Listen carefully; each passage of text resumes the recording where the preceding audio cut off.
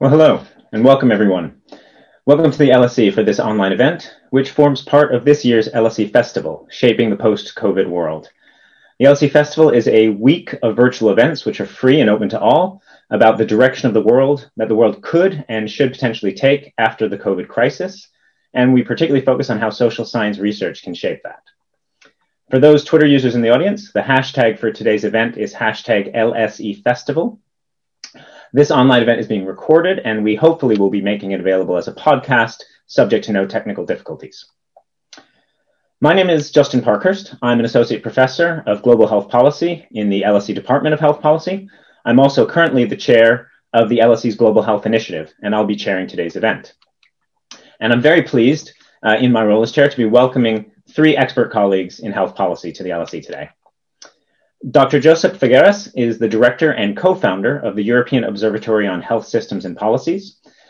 In addition to WHO, he has served major multilateral agencies such as the European Commission and the World Bank, and has worked as a policy advisor in more than 40 countries in the European region and beyond.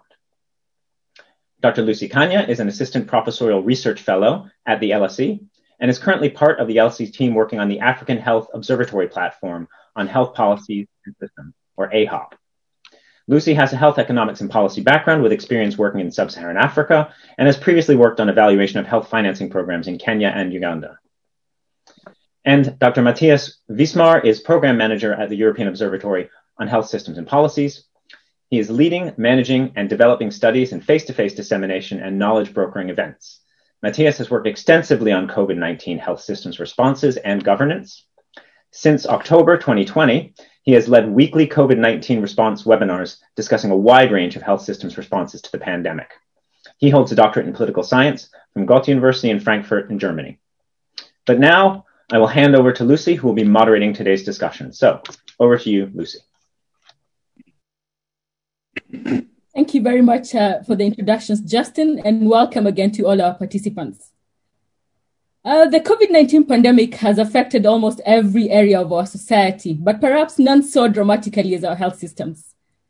The pandemic has tested many countries' health systems to and beyond their limits and highlighted the interdependence of health with other sectors at both the national and global levels. Today, we come together to reflect on what lessons can be learned from the pandemic response so far to develop more resilient health systems. What must be done to strengthen health systems to respond to a future threat of this kind? As of today, we have lost approximately 2.5 million people worldwide to the virus. And considering direct and indirect impacts of COVID-19, the full impact of this loss on the health systems is yet to be quantified. While we now have a number of vaccines that will hopefully allow us to move towards some sense of normality, these face myriad issues, including concerns around equitable distribution, financing, hesitancy, and the related infodemics. However, the pandemic has also been a catalyst for innovation, for collaboration and change in health service delivery. To help us reflect on the year that has been and what we can take into the post-COVID world, our panelists today will discuss the governance of health systems, communication, financing, and innovation. But before I bring them on, we would like the audience to participate in this poll, so please take a minute to reflect and respond.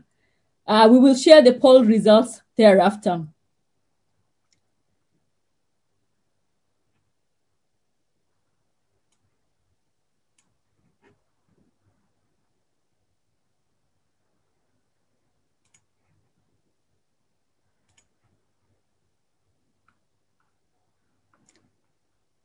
So the question is, what has been the most important challenge COVID-19 has posed to global health systems? Is it health systems governance, communication, health financing, or innovation? Thank you very much for participating in this poll. As usual, there will be a chance for you to put your questions to our speakers during this event. And instead of a traditional Q&A at the end, we'd be keen to hear from you throughout the event, so our speakers can react to your thoughts and questions in real time. Please use the Q&A feature at the bottom of your screen to join in the conversation. And please include your name and affiliation if possible. Now, I'd like to kick off the discussion between Joseph and Matthias by asking you both to reflect on the challenges we have faced in the past year. So thinking about the COVID-19 pandemic, Joseph and Matthias, if you were talking to yourself a year ago about the current state of the world, what would you say? That's a tricky question to start, Lucy. That's a very tricky one. Actually, I've been thinking about that a bit. I've been thinking about what I would really say to myself. And I think there are two things I like to say to myself. There are two main lessons. Mm-hmm. And two main lessons that correspond to my two sides, basically. Our two sides, if I say so, Matthias, you and I. We are scientists, we communicate, we do knowledge brokering, that's what the Observer is about. So we are scientists on the one side, and on the one hand, we do the research and we do the communication and knowledge brokering. As a scientist, I think, I know what you agree, Matthias, is humility. Humility. Mm-hmm. I do think I'm a humble man, but I think in spite of the enormous breakthroughs we had with science, with the new vaccines, treatments, the virus has really called our bluff in many areas. I think we have worked with a lot of uncertainty. We haven't really quite managed to put the right evidence in place, and particularly communicate that uncertainty well. So on my second side, I suppose, as a knowledge broker, it also is humility.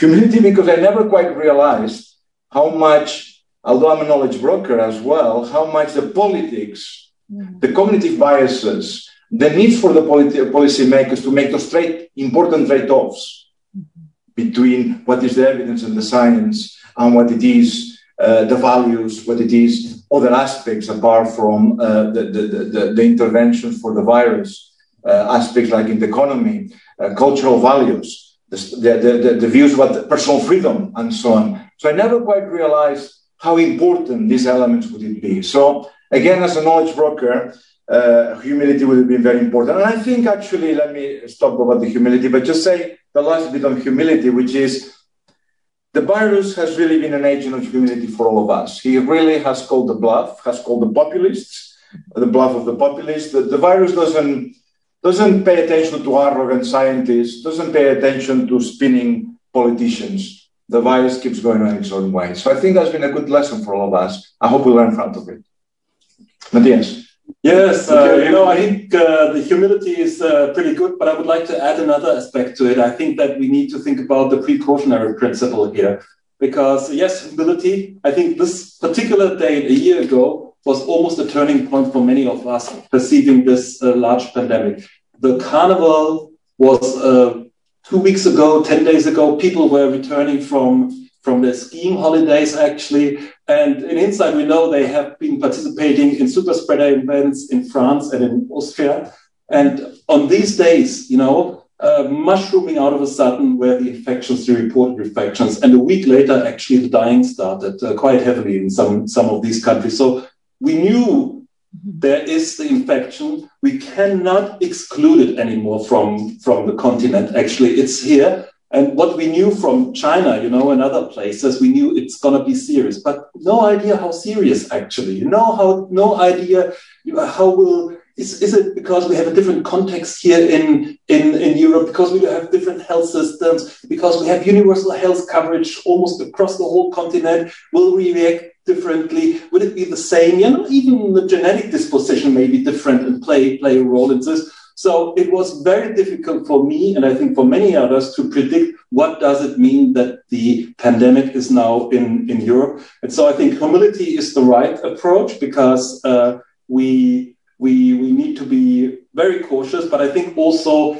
as soon as we see that there's something potentially really serious on the horizon, we have to be very cautious, and we need to take this serious. And I think we need to communicate this serious. And this, coming back to what you said earlier, to the communication and trust, I think we will go into more detail. So humility, yes, but also being precautionary. Yeah. Well, thank you very much, both. And I agree with you. It's been a humbling experience for all of us. And as Joseph rightly says, for scientists to actually come to a point where we say we don't know. And even the leaders say, we don't know. We have no answers. That's been very humbling. And I think an opportunity for the whole world, for the globe to move together on this one. At this point, I would like to share the poll results. Let's see whether they coincide with our vote, Matthias. What do we vote, Matthias? We can go home now. It's all fixed, John. Exactly. Well done. That kills my storyline. Yes, yeah. We both voted governance. Well, he voted on behalf of all of us for you. We only have one mouse here, but yeah, we agree. We agree with that. Well done, the audience. They can continue. They can join. Yeah, that's good. Yeah. You have to comment on it, Lucy. What do you think? Are you surprised with it? No, I'm not. I actually voted health systems governance as well. And because I know it's a very big issue. And actually, that's where I want us to start our discussion with. That's the topic I want us to start with this evening. So relating to the governance of health systems. So I think I'll start with Matthias. What have we learned in the past year on the governance of health systems that should inform decisions around strengthening health systems for the future? I think three things. And the first one comes already with a poll that governance is super important in Europe, that governance really makes a difference. And I mean, we've been discussing why has Europe been hit so hard by the pandemic, despite, all the richness and all the advances and universal health coverage. And a lot of different theses have been discussed, like, for example, political system, geography, Ireland, and so on. And while there might be some truth in it, if you look across the whole European region of WHO, you have all sorts of political systems. You have islands, and it hasn't helped the islands actually much, I would say. I think it's really the governance if we look into Europe. And that's, for me, the first conclusion I would draw from this one. And that's something which we need to project into the future, that whatever we think about, we have a new financing reform, we need to talk governance as well. If we have a health workforce reform, we need to talk governance as well. If we want to implement more equitable provision of services, better access, we need to talk the governance over. So that's the first one. Isn't governance a bit of a buzzword, Matthias? I do agree. I always, you don't know what to say, and we say governance. I know you're not a specialist in governance. That's why I dare to share, to challenge you. But governance, a solution for everything. But what do we mean by governance in the context of COVID? I think we can look at it into two ways, and then it becomes very concrete. As an analytical perspective, asking, what are the key dimensions of governance? And then I would talk about issues such as transparency, accountability, participation, integrity, capacity. So when we want to analyze things, but if we want to talk about in very practical terms, what are the strategies actually to strengthen governance, then you come to quite detailed things. And one of the most important things, and there are plenty of strategies among them, I think, is the leadership and the decision-making. And we have seen this in many, many facets, that leadership and decision-making, effective decision-making really makes a big, big difference, Joseph. Yes, indeed. To me, actually, one of the aspects on this leadership, and I know it's a bit of we always talk about that, is this participative leadership. But in this case, it's been the case. When you look, it's been very much. If you look at New Zealand, you look at your own country, Matthias, your chancellor,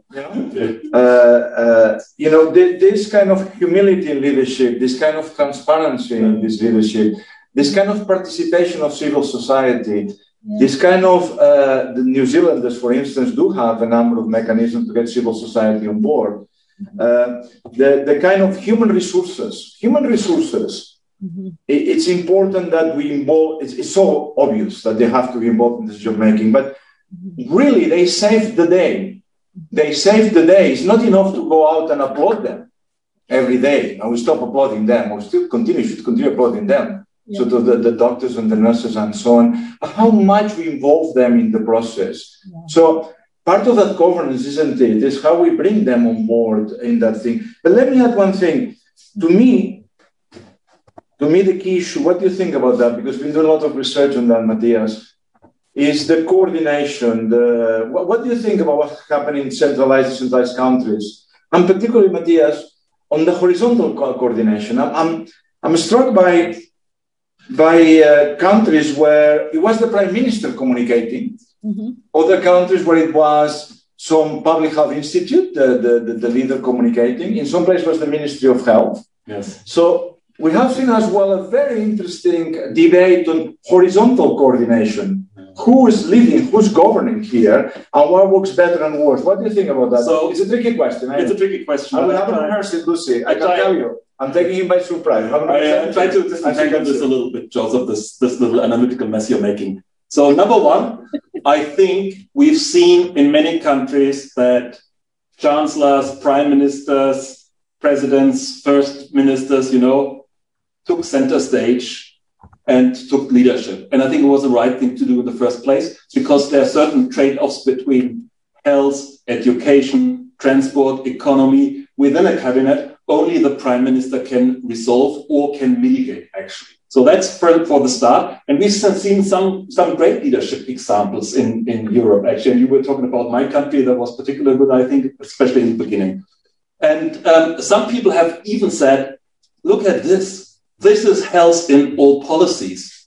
But unfortunately, that is the moment where things sometimes got terribly wrong. Because in a little bit polemic way, you could argue, in many countries, we have seen all policies in health, because in the end, the Minister of Health or the Secretary of State for Health, they didn't pull the shots, it were the others. And if you look at some of the messes, when it comes to lockdown measures, like opening and closing schools, opening and closing borders, the health minister in many countries was almost absent. And then we have the other little mess, if I may say so, the coordination across the different levels, In the Russian Federation, for example, we have the president plus the mayor of London coordinating this.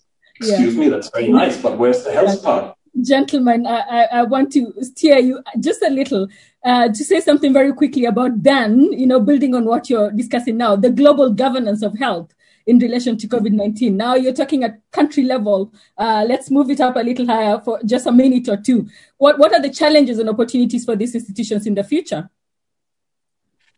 Let me take this one, Matthias. I know you know more, but there you are.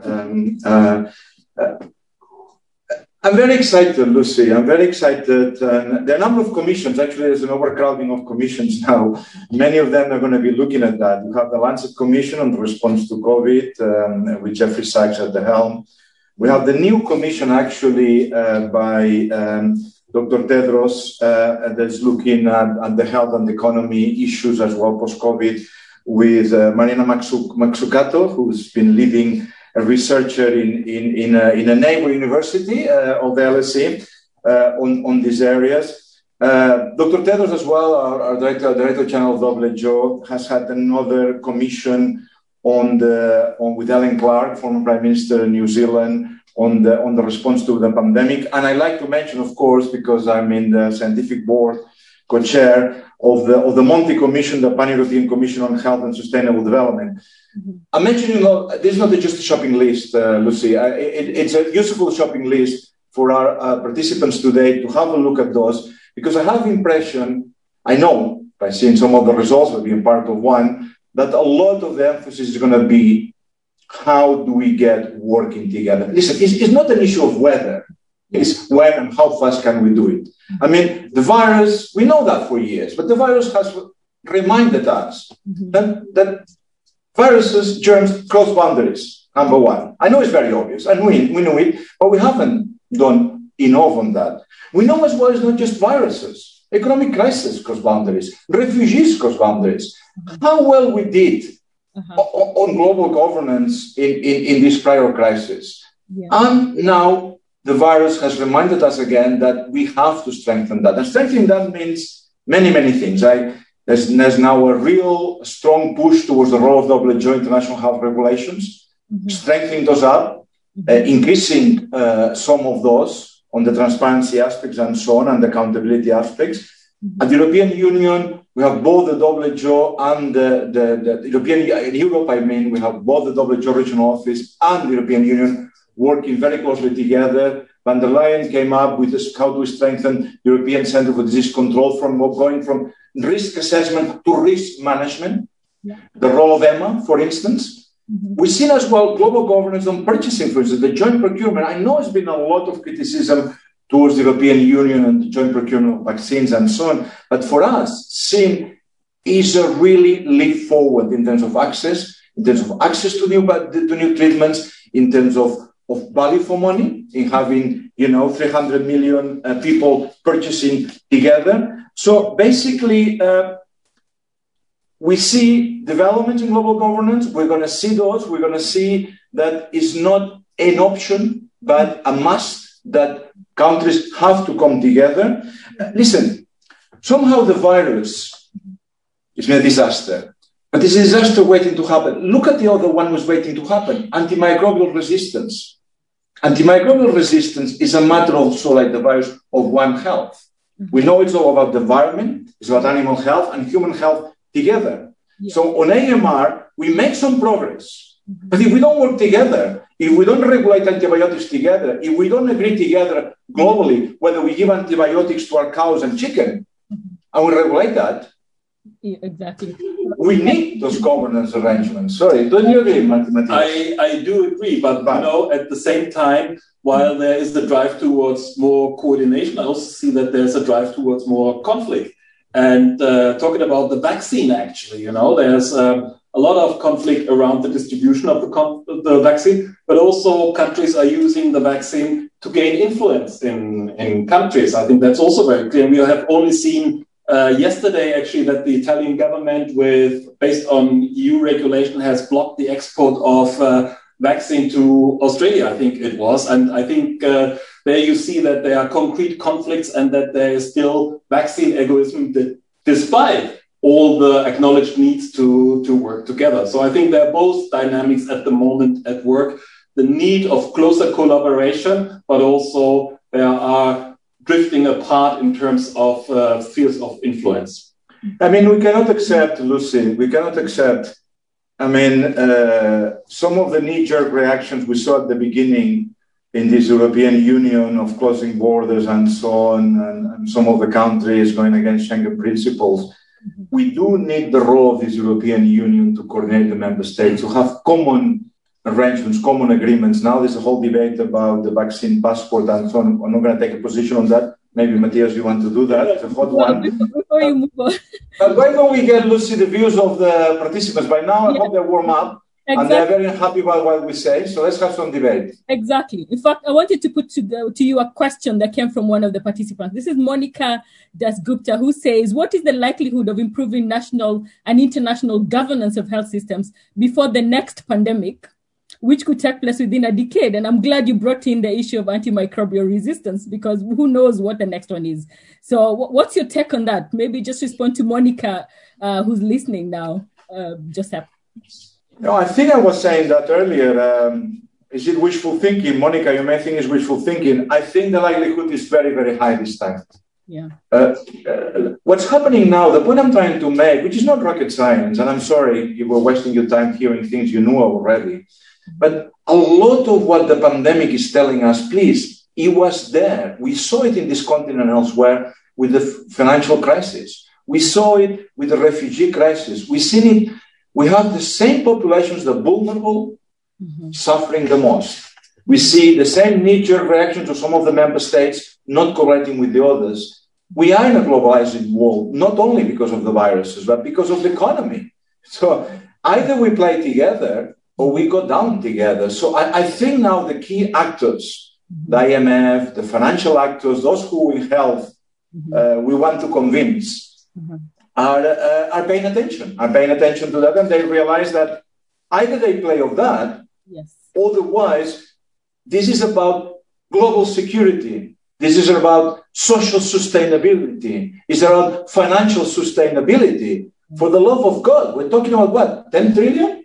What is that 10 trillion? It must be what, two-thirds of the EU budget, the GDP? Yeah, that's true. I mean, it's just either we go and make those changes, or the cost of the next one, the AMR, or many others we don't know, is going to be disastrous. Yeah. Wow. Don't you think? I do agree, but as it is with solidarity, I think it will also be with governance that the changes and the effectiveness of governance in the future will differ a lot. So with the solidarity, I think the strongest solidarity is still the nation state. Then we have the EU, and then we go to the global, and it's a little bit leftover solidarity. It's better what we had before, so that's really great, but it's still not the same. And I think with the governance, we will see a lot of improvement on the EU level. But, that's not so difficult because the governance was not so good, actually. And member states always hesitated to mandate more powers to the European level with regards to health and health systems. But I think this is changing at the moment. So we will have the strongest impact there. But also inside countries, I think that many countries acknowledge we still don't have the data infrastructure. We have neglected and underfunded our public health services.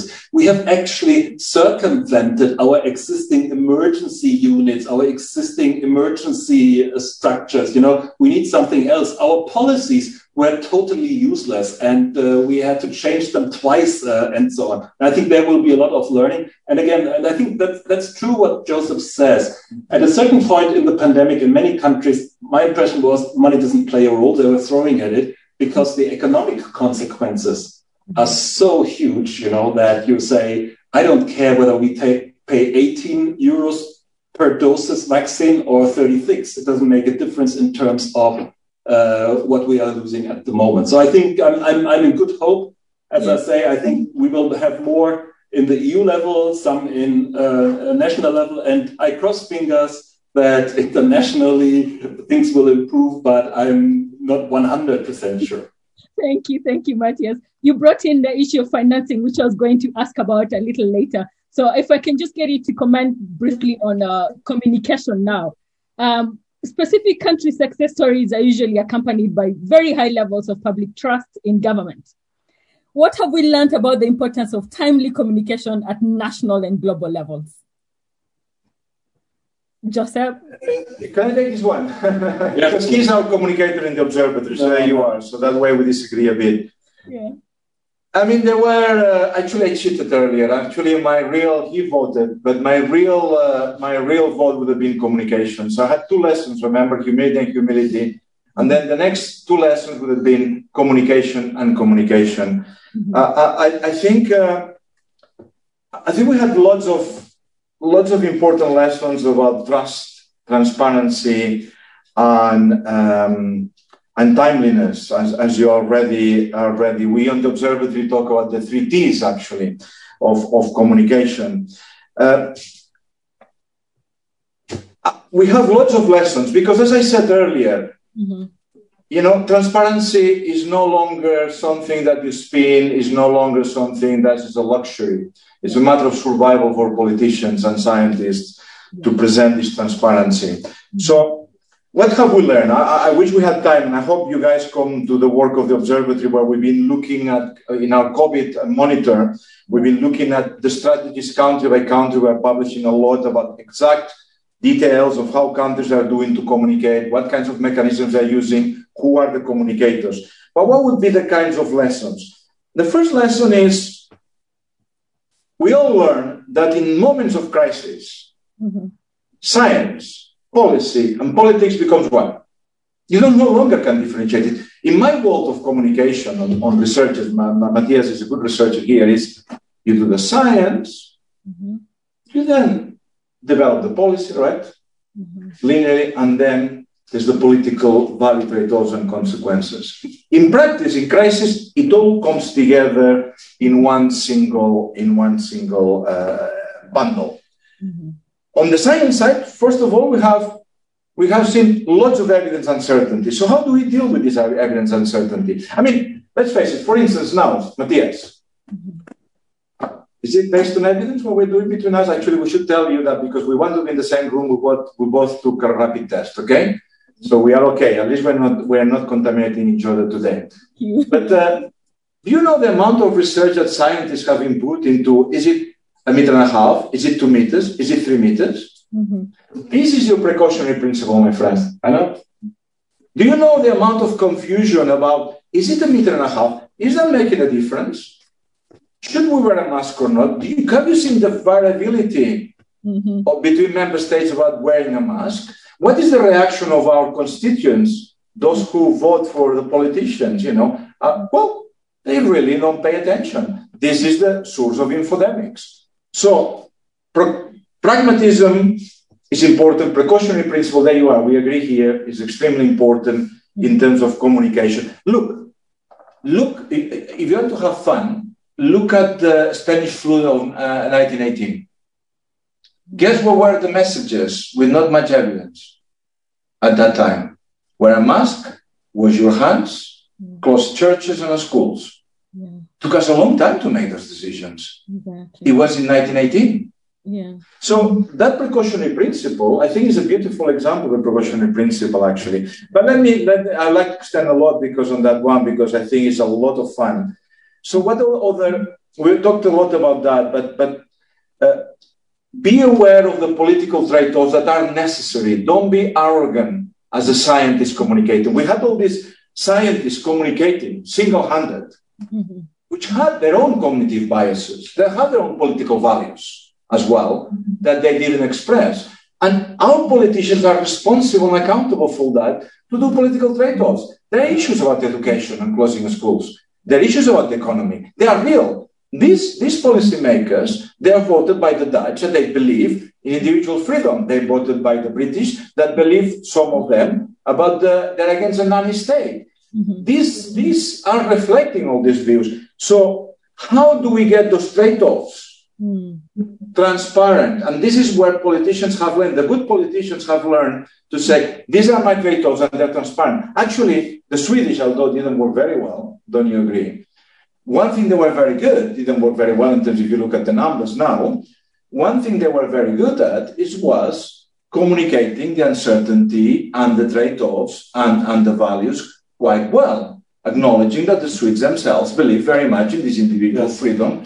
Don't you think? I think what we've seen is that countries have kind of opinion corridors, things you can communicate, go through this corridor, but outside it's not possible. And in Sweden, I think they have these particular values of self-reliance and responsibility, and we don't overreact, and we can handle this. And which is different in other countries. And I think that the UK and the US also have quite different value sets, which make it much easier to communicate some of the opinions and views than others. Yeah. But having said this, I should say we shouldn't give in to this, because we had in the past kind of opinion corridors which prevented us, for example, from doing health promotion and prevention, fighting tobacco. It's a private choice, tobacco smoking, alcohol, highly processed foods and all this. I think it's understandable that there are cultural contexts and that countries need to take this into account and communicate.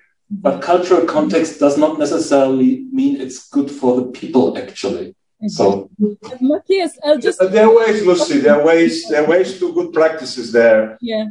In terms of coordinating the communication, having one single source, we can illustrate that. In terms of agreeing the messages, in terms of political parties playing a very sort of supportive role in those decisions, not only playing politics on the communication. Different political parties, different levels of government. So there's plenty of good practice on communication. And lack of good communication has been a total disaster for some of our member states. Yeah, thank you both. And actually, just building on what Matthias was saying about cultural, the importance of cultural context here. Just to mention that beyond the European Union and beyond America and beyond the regions where the WHO 6 official languages are used, in Africa, we have multiple languages. And therefore, there has been challenges with passing on accurate COVID-19 related messages. This is an issue that was highlighted as a challenge with the Ebola response too. The first responders from the West could not speak the local language, and that significantly hampered the response efforts. So meaning is often lost in translation beyond the wider, whatever the government wants to communicate. If in some settings, like the Africa settings I'm talking about, if they don't synthesize this, if they don't translate this to local languages, then you don't get it. And sometimes, unfortunately, pandemics like COVID-19, or maybe fortunately, they come with new jargon. There's social distancing. There's a mask, which have no translation in local languages. There's no word for mask in my local language. And the word for social distancing in my local language almost means me just trying to stay away from everyone else. But that's not really what we want to communicate. And when that, in a cultural context, then telling me to not to visit my parents, not because we don't have a word for social distance, then that is not acceptable. And that could easily hamper any kind of pandemic communication. I just want you to take on two questions from the audience. There's Anna is here who says, were the IHR 2005 followed in light of the COVID-19? And what role did communication play in this? And the second one, I'll just give you both. The second one from Juan says, why has there been so little policy learning and transfer in COVID-19? Could new forms of communication improve this? And with your role at the observatory as knowledge brokers, I'm sure you have a lot to say on this one. Can I take the second? I take the second.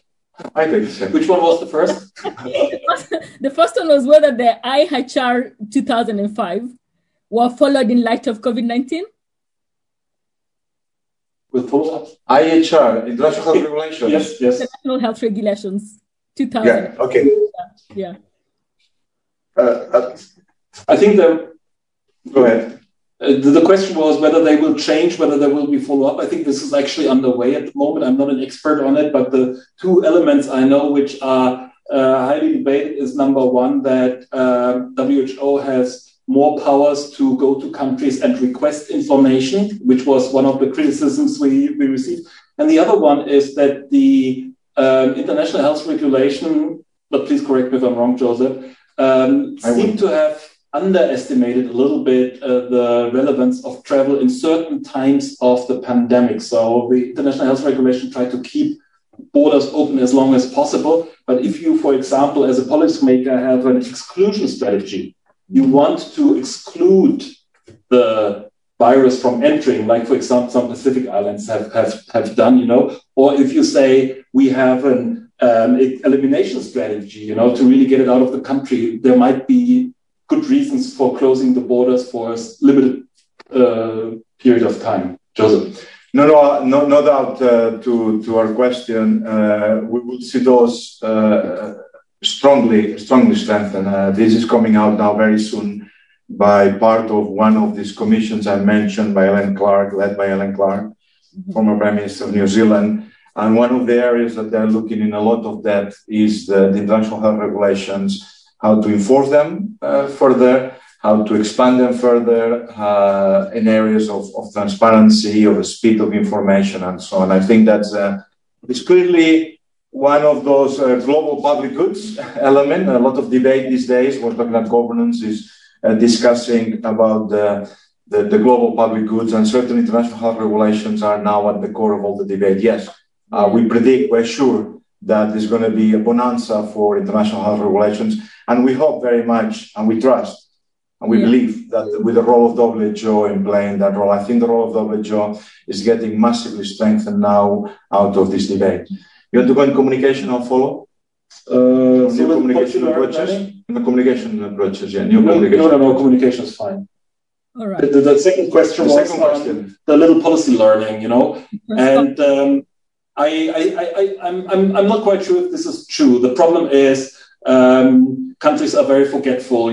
Take, for example, Germany and Belgium. Germany was very good fending off the first wave of the pandemic, but then they forgot about it and they got back to normal politics, and they invited the virus back in. And Belgium had severe difficulties with the first wave, but then managed to get out of it and then let go, and they forgot about it.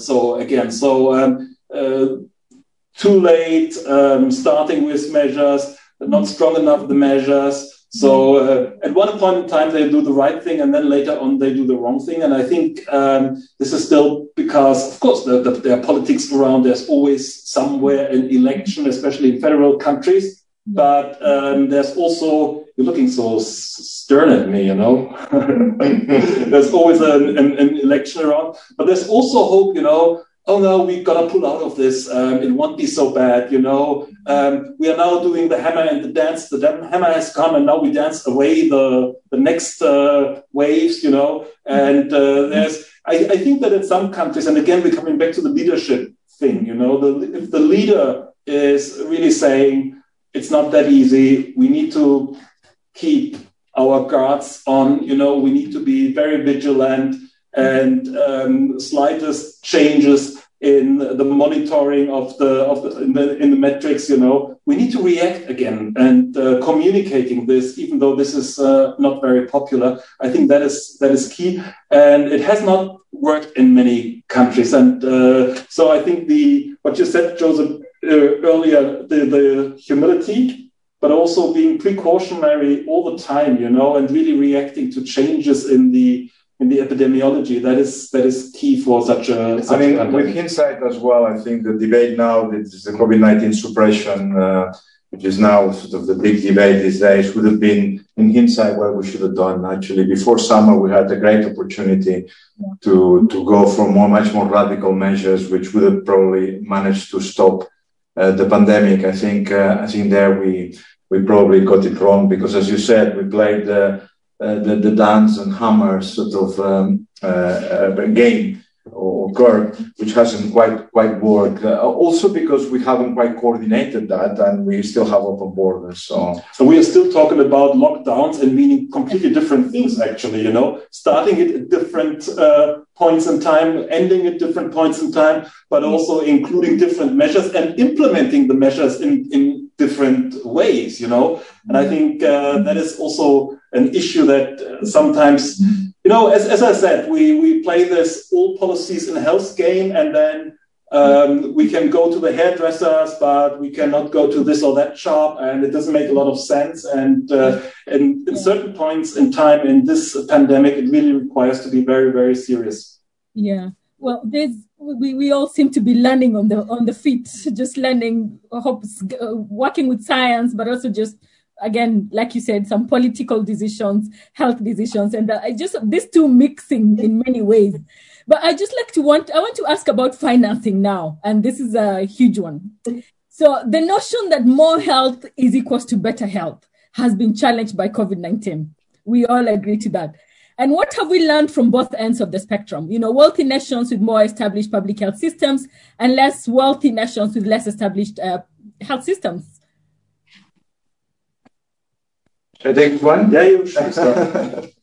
This is one that indeed I think let me echo your first point, that more wealth hasn't been more health in this particular case. Yeah. And it's fascinating how the Global Security Index for pandemic preparedness, actually, we had the data for 2019, was actually quite related to the economy. Mm-hmm. And the wealth. And actually, we almost see in some when you look at the distribution, was almost a negative correlation in which wealth clearly hasn't played the central role. I think there are many elements that do that. There are many. It's a fascinating area. There are many lessons. Well, perhaps the one that it's been very important is that actually I go back to governance, to you, Matthias, which is it's about it's not as much only about the health system, but the political and economic and social context. It's been a lot about culture. It's been a lot about civil society. We almost go back. We are very repetitive today. I'm sorry. To the governance and to the communication. COVID has responded, of course, to the health system and the capacity, but a lot of that has been the response of civil society, the response of the way that we communicated sort of a number of preventive measures.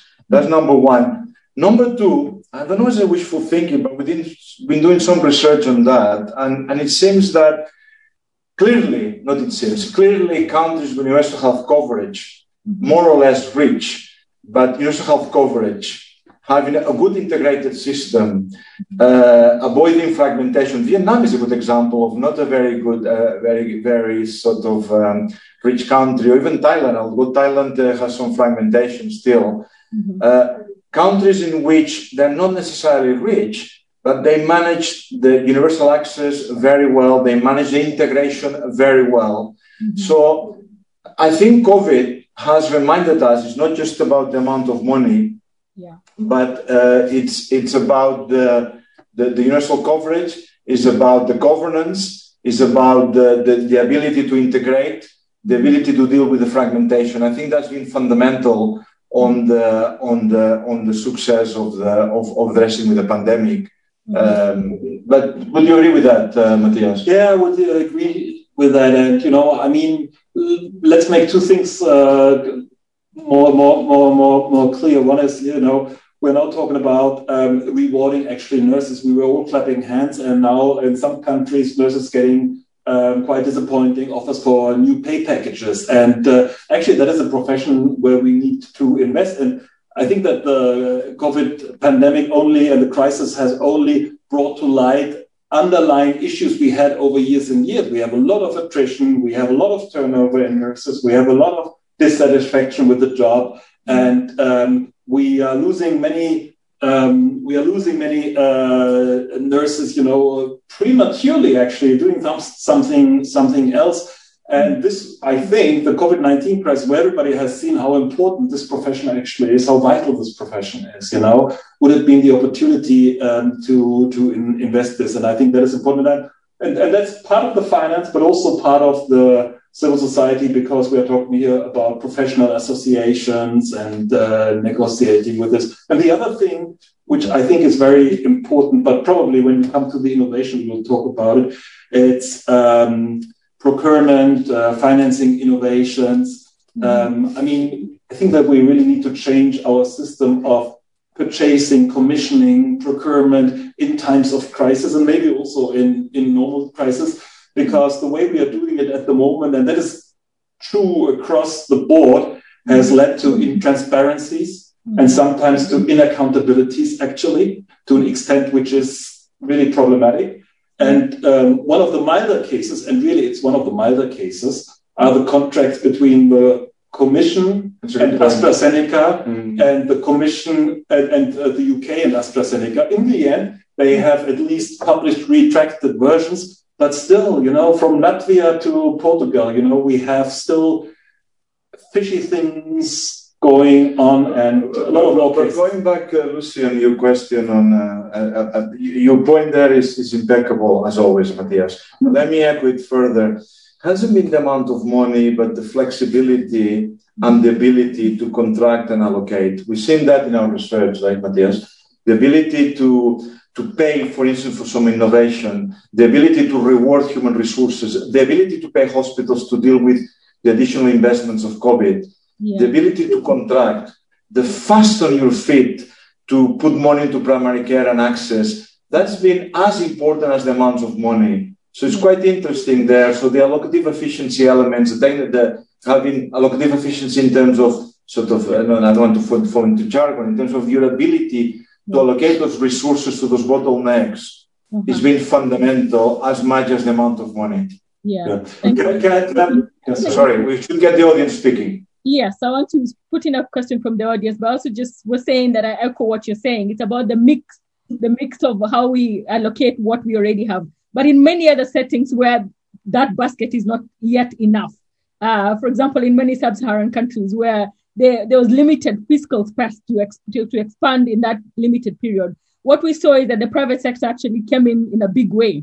In private sector here, I mean all non-state actors, individuals, corporations, and just the large stock of resources held by the private sector and their potential to come in and contribute to a pandemic response. So just pulling private resources for public good. And so they have stepped in Africa, for example, to support national and regional bodies, which has been very commendable.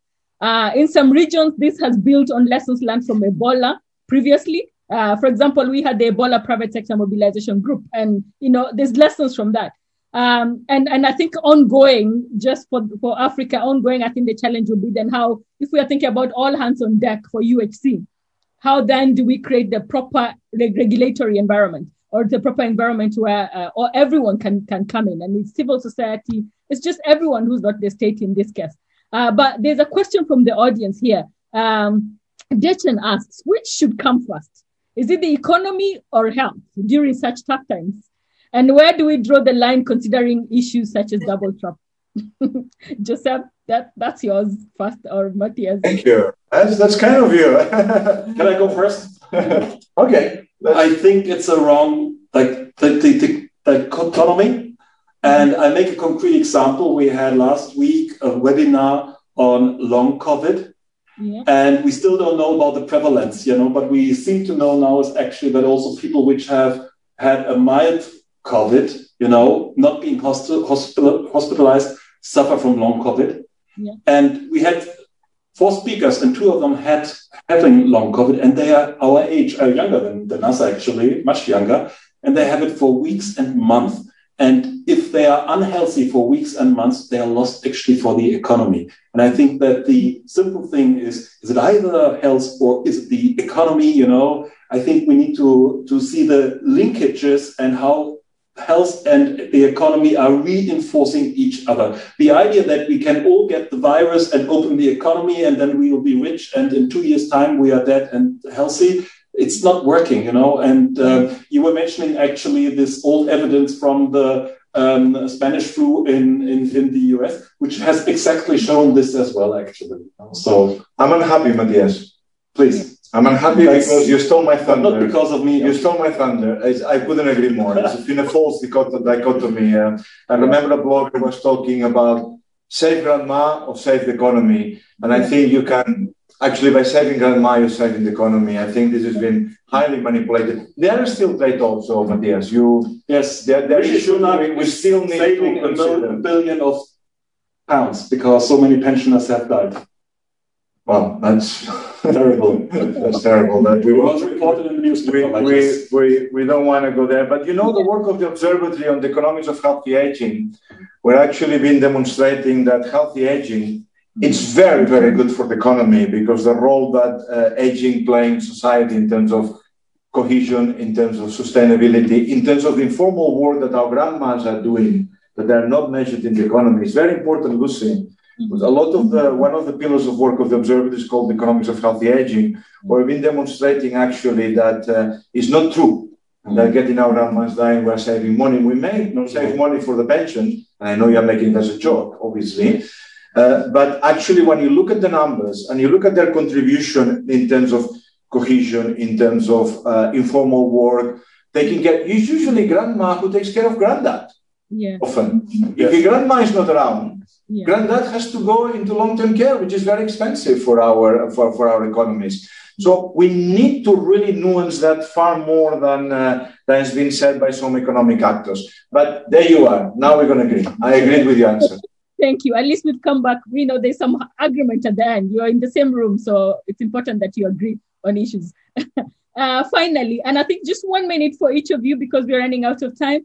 What, in your opinion, are the greatest innovations the COVID-19 crisis has catalyzed, and how sustainable are they? So I'll just do 1 minute from each of you, then I'll just share something from the audience as we wrap up, please. So I hope I'm not misunderstood as cynical, but I think that COVID-19 and the health system's responses to COVID-19 have really been a bonanza for innovation and implementing innovations. And I'm just mentioning 4. Number 1 is the possibility of having Corona apps in countries which always had privacy issues, which were against health records, electronic health records, which for the first time had this sort of device, even though it didn't work very well. Actually, it didn't make a great contribution to testing and tracing, but that was important. Second is we have seen in most countries the introduction of teleconsultation, which was a no-go in many countries where the medical associations were against it. And now we have legislation for it. We have a change of scope of practice. We have financing instruments for it. That's great. The health workforce, we have seen, especially in the hospital sector, an extremely agile health workforce adopting new roles, new tasks, moving from ward to ward. And the final thing I would like to mention is that It was already on its way, but it's becoming now much clearer that we are moving towards new public-private partnership in the development and production of vaccines, medicines, tests, but also new public-public partnership. And we all say that the quick development of these vaccines is a real almost a miracle, but it's not a miracle because it's part of the support of government infrastructure, government monies, and government safeguards. So that's just an overview that I think that's really worthwhile digging into to retain some of this, of course. Thank you, Matthias. Thank you. And I will agree with him. There you are. Today we're going to agree, but let me add some more elements. I mean, absolutely, Matthias. And we were looking the other day, you were running a webinar on Israel and the success in vaccines. The success in vaccination in Israel is partially due as well to their big data, to health records. And so we see clearly those countries we had that had these innovations in place, or they stepped them up. They had a much better success in doing that. We see organizationally the mistake, Lucy, is always think about innovation, not gadget innovation, technology innovation. But as you're saying, organizational innovation. Yeah. The skill mix, the way we got professionals working together, the way we got integrated and networks of hospitals, primary care working together, that's fascinating. But it's really interesting, Lucy, and we like our audience, our researchers to work with it, is the innovation in the introduction of innovation. So a lot of these innovations were there. Yeah. It's not rocket science. How long have we been talking about big data, about e-health records, about telemedicine? Since I'm aware of myself, I'm kind of an older man. Yeah. So why is it that in 2 weeks we got countries introducing telemedicine and the purchasers jumped every single loop to get doctors and hospitals paid for that? Yeah. How do we harness that energy, that capacity, that disruption? Yes. How do we maintain that? What happened there? And how we reproduce that? Of course, we shouldn't reproduce it by having a pandemic. Yeah. But let's look at the processes. Let's look at the innovation in the introduction of innovation. That's what really should interest us, because it is the process and the innovation, the organizational innovation, how that was introduced, that really we should be studying it and trying to reproduce it, hopefully without having another pandemic, of course, not under duress. Exactly. Thank you. Thank you very, very much for your input today. I'll just say that as Dr. Moeti, the WHO, our regional director for Africa, says, recovering from this pandemic will be totally incomplete if we don't have strong measures to bolster health systems. So she says we must seize this opportunity. This is an opportunity and make the leap for a better tomorrow. So thank you very much. Just one comment here from the audience. They say that 2 other priorities to add to our list would be equitable access to the health system and the potential fallout of the crisis, with mental health. And I think this is food for thought for all of us. So thank you for everyone. I will just hand over to Justin to wrap us up because I think we are out of time. But thank you very much, and thank you to our audience. Well, great. Thank you again to everybody. That was probably one of the easiest chairing jobs I've ever been asked to take on. Lucy, you did a fantastic moderating job presenting the questions, feeding back some of the questions from the audience. I see we have, there were close to 200 people at one point. And so I think it's a shame we couldn't get to everybody's question, but everyone seemed to be really engaged, and it was wonderful you can answer so many. So it's really been a great pleasure to have the opportunity for me, and I hope for everyone else, to listen to Lucy, Josep, and Matthias tonight. So thank you for taking part. We're really grateful that you could find time in your busy schedule to join us today. For everybody out there, we hope you can check out the rest of the LSE Festival program. We've got an amazing series of live and pre-recorded events that are taking place up until tomorrow, Saturday, the 6th of March. And lastly, it's just very important for me to give thanks to the LSE events and the Department of Health Policy Communications teams for really organizing and helping to run this event tonight. So ultimately, it's just left for me to say from all of us at the LSE, please stay safe, and we hope to see you at one of our events again soon, be it virtually or hopefully in person in the not too distant future. So thank you. Thank you.